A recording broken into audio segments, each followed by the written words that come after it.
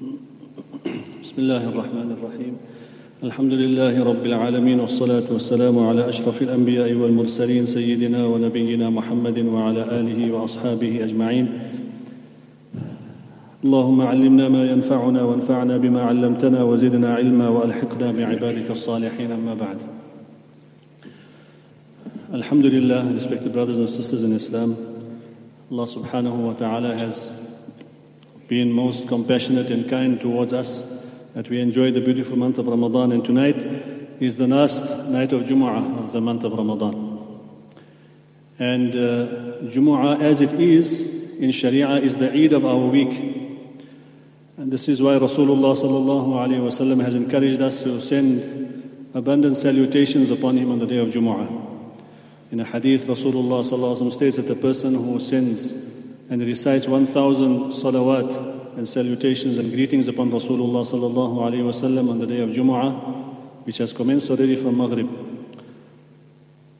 that person will not die until Allah subhanahu wa ta'ala shows him his abode in Jannah, which means it is a glad tidings of death with Iman, Husnul Khatimah.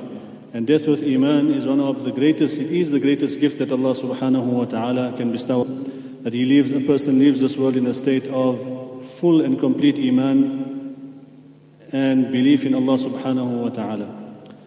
Respected brothers, the night of Jumu'ah is also coinciding with the 27th night.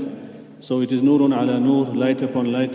Therefore it is not a night for us to be wasting our time in futilities, but we should engage in the recitation of the Quran, in the dhikr of Allah subhanahu wa ta'ala, in the ibadah of Allah subhanahu wa ta'ala, in salah. In fact, one verse encapsulates this: "Utlu ma uhiya ilayka min al-kitabi wa aqim as-salah."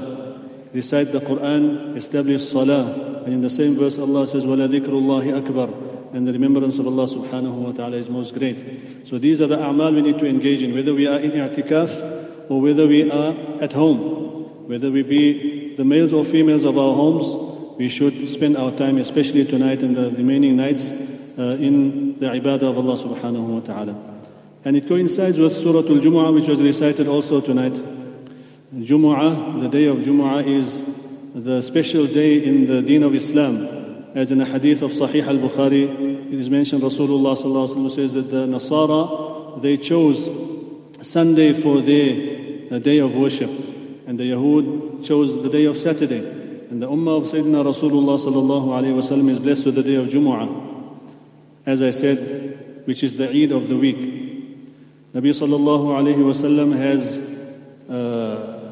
emphasized the importance of giving the true respect and dignity to this day.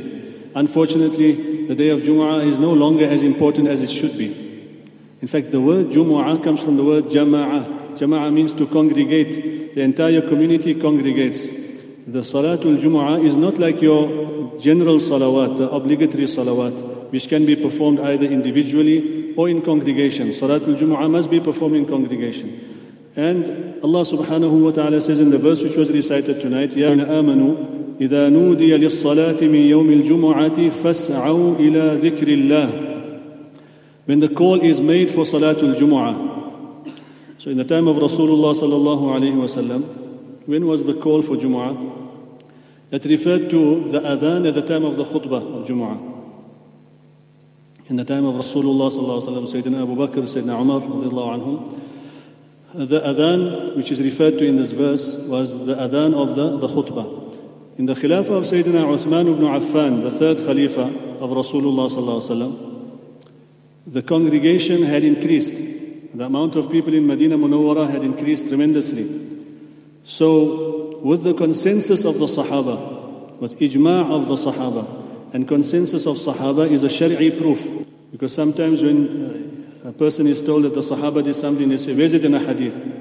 So if we understand the functionality of jurisprudence in Sharia, to establish any authenticity or correctness of an action, it has to be established either in the Quran or the hadith and teachings of Rasulullah sallallahu alayhi wa sallam, his transmission, or through the consensus of what the Sahaba radiallahu anhum had encouraged and endorsed.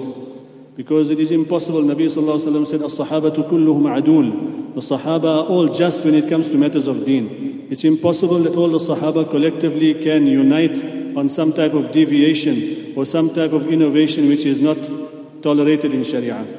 So Sayyidina Uthman radiallahu anh then instituted, with the consensus of the Sahaba, another adhan which was done a little earlier to ensure that the people who are living a little further away, they hear the call for the preparation of Jumu'ah and ensure that they make it for Jumu'ah. And the call was not made, okay, if they don't make it, they can make another Jumu'ah later. So Jumu'ah in its essence is one Jumu'ah that has to be performed. And this is how it was throughout the Islamic history. One Jumu'ah is performed in a city or in a town, yes. Thereafter, if the congregation is too big, then you have a second venue based on the need, a third venue based on the need. But it is not just done willy-nilly that a few people get together here and do a Jumu'ah, and we do a third Jumu'ah and a fourth Jumu'ah. Yes, we do understand that when we were going through this difficult past 2 years, there were restrictions and people's inability to attend in large gatherings. That is a different situation. Sharia facilitates and accommodates that.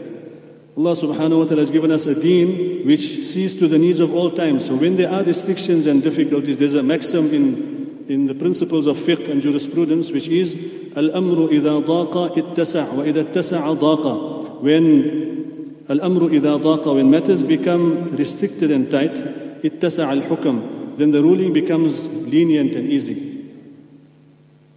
But when conditions are open and normal, then the ruling has to be strict. You have to go back to the original.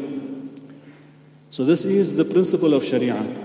Therefore, it is important for us to understand that Nabi sallallahu alaihi wasallam mentioned virtues of going for Jumu'ah. He said, for example, in a hadith, Man ghassala wa ghtasal, that person who has a thorough ghusl and spiritual bath on the day of Jumu'ah. And wa masha wa lam yarkab, and he goes walking to the masjid to the best of his ability, depending on the distance that he's living from the masjid, and he doesn't mount his conveyance. وَابْتَكَرْ, and he tries to go early. وَدَنَا مِنَ الْإِمَامِ وَأَنصَتْ, and he sits close to the imam, unlike what we see nowadays in the masjid. So people come into the masjid, they start from the last saf, whereas the saf of the men is the first saf. The saf for the ladies is the last saf, because it's easier for them to leave after salah without intermingling with the men. But now the men are performing salah in the back saf, or they're standing in the back of the masjid. And the whole talk is carrying on, and they wait to hear the iqamah and say, okay, the khutbah is starting, let us rush forward. It's like people saying, we're going to attend Salatul Taraweeh. The imam can carry on reciting. When we hear, okay, he's going to ruku, Allahu Akbar, then we rush. You're fooling yourself. You haven't attended the salah in reality. You haven't heard the whole khatam of the Quran. Some people say, okay, we're going to attend the gathering in which they're reciting 3 paras or 5 paras. And then they're sitting in the back. When the imam goes into ruku, they say, oh, alhamdulillah, we did our khatam in 3 nights. The khatam the imam got, and those who are with him in salah. We don't get the reward of an amal by wishing for it. You can't wish for an amal, you have to do the amal to get the full reward. So Rasulullah sallallahu alaihi wasallam said, Dana min al-imam. They sit close to the imam. They don't start in the back, especially our masjid is big, alhamdulillah. We have a courtyard, which is supposed to be for the overflow of the salah. We don't start the saf from the back. And the sufuf of the salah is like the rows of malaika. We stand, Nabi sallallahu alaihi wasallam used to be very particular. And Sayyidina Umar ibn al-Khattab and the Sahaba used to walk in between the safs and ensure that there's no gaps, there's no spaces, and people are straightening the saf. So similarly, when we come for Jumu'ah, the congregation should start inside the masjid. It's not appropriate every time the imam has to announce, okay, come now, please come forward, and people are still performing salah in the back, one standing on one side in the east, one standing in the west, one standing in the north. What type of congregation is this, respected brothers? So part of the adab and etiquette of coming to the masjid is starting and filling the sufuf from the front. And Rasulullah sallallahu alaihi wasallam has endorsed this in a hadith. You can feel uncomfortable if you want. It's not my words, it's the words of Rasulullah sallallahu alaihi wasallam. If you're uncomfortable, then there's a problem inside. We need to go for a checkup in our hearts. And a checkup which the cardiologist won't be able to identify because it's a spiritual sickness that we have. May Allah subhanahu wa ta'ala give us understanding. He says, وَدَنَا مِنَ الْإِمَامِ وَأَنصَتْ, and he sits quiet and attentive. And what happens when we come to the masjid, brothers? We come to the masjid, there's one bayan happening in front, and there's 10 bayans happening in the rest of the masjid. There's one bayan happening in the courtyard, one happening in the masjid, and nobody's paying attention. Nobody's listening. And they say, this Maulana just say the same thing every time. Listen to the same thing, at least make amal. The mu'adhin gives the same adhan from the time of Rasulullah sallallahu alaihi wasallam till now. He never changed the adhan. We don't say the adhan is gone stale now. We need to change the words of the adhan. Because a Muslim is one that listens, even if it's the same thing that's repeated, and we make amal on what is being said. So the mu'adhin says the same words from Sayyidina Bilal till now, radiyallahu anhu.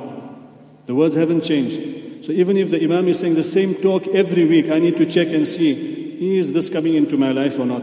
Am I making amal on what is being told? And the first thing is for us to at least pay attention and listen. Allah subhanahu wa ta'ala promises hidayah for people who listen. فَبَشِّرْ عِبَادِي, glad tidings to my servants, الَّذِينَ يَسْتَمِعُونَ الْقَوْلِ, those who listen attentively, فَيَتَّبِعُونَ أَحْسَنَهُ, and then they try to follow the good of that which is told to them. So the first thing to benefit and get hidayah and guidance from Allah is to listen attentively. We don't listen to the talks of deen the whole week. Perhaps we come to the masjid once in a while. On the day of Jumu'ah, when there is some advice, we're not listening. What type of imani strength will we have to defend ourselves against the onslaught outside on our iman, on the iman of our children, on the objections which are laid, and people become doubtful with regards to the aspects of deen? How are we going to defend ourselves, respected brothers? So Nabi sallallahu alaihi wasallam said, "Dana min al-imami wa amsat." Remain silent and listen attentively. What's the reward for coming to Jumu'ah? And inshallah, I'm saying it now so that tomorrow we can prepare for Jumu'ah in this way. Nabi sallallahu alaihi wasallam says, for every step that you take to the masjid, Allah subhanahu wa ta'ala will give you the reward of 1 year nafil fast and 1 year nafil salah. For every step. And it's the month of Ramadan, and the rewards are multiplied even more. May Allah subhanahu wa ta'ala give us a true understanding, respected brothers. Now inshallah we'll commence our dhikr, and we request the brothers that when the dhikr is being made, let us contemplate. This is, as we always say, it is to get into an environment in which we spiritually sitting together, the name of Allah is taken. There must be some special servants of Allah subhanahu wa ta'ala sitting here. If a person sits alone and takes the name of Allah subhanahu wa ta'ala, it has a different effect. And sitting together, inshaAllah, taking the name of Allah and remembering the greatness of Allah subhanahu wa ta'ala, it will have some spiritual effect. Let us try to concentrate on what the words are, and inshaAllah thereby benefit from this gathering, inshaAllah.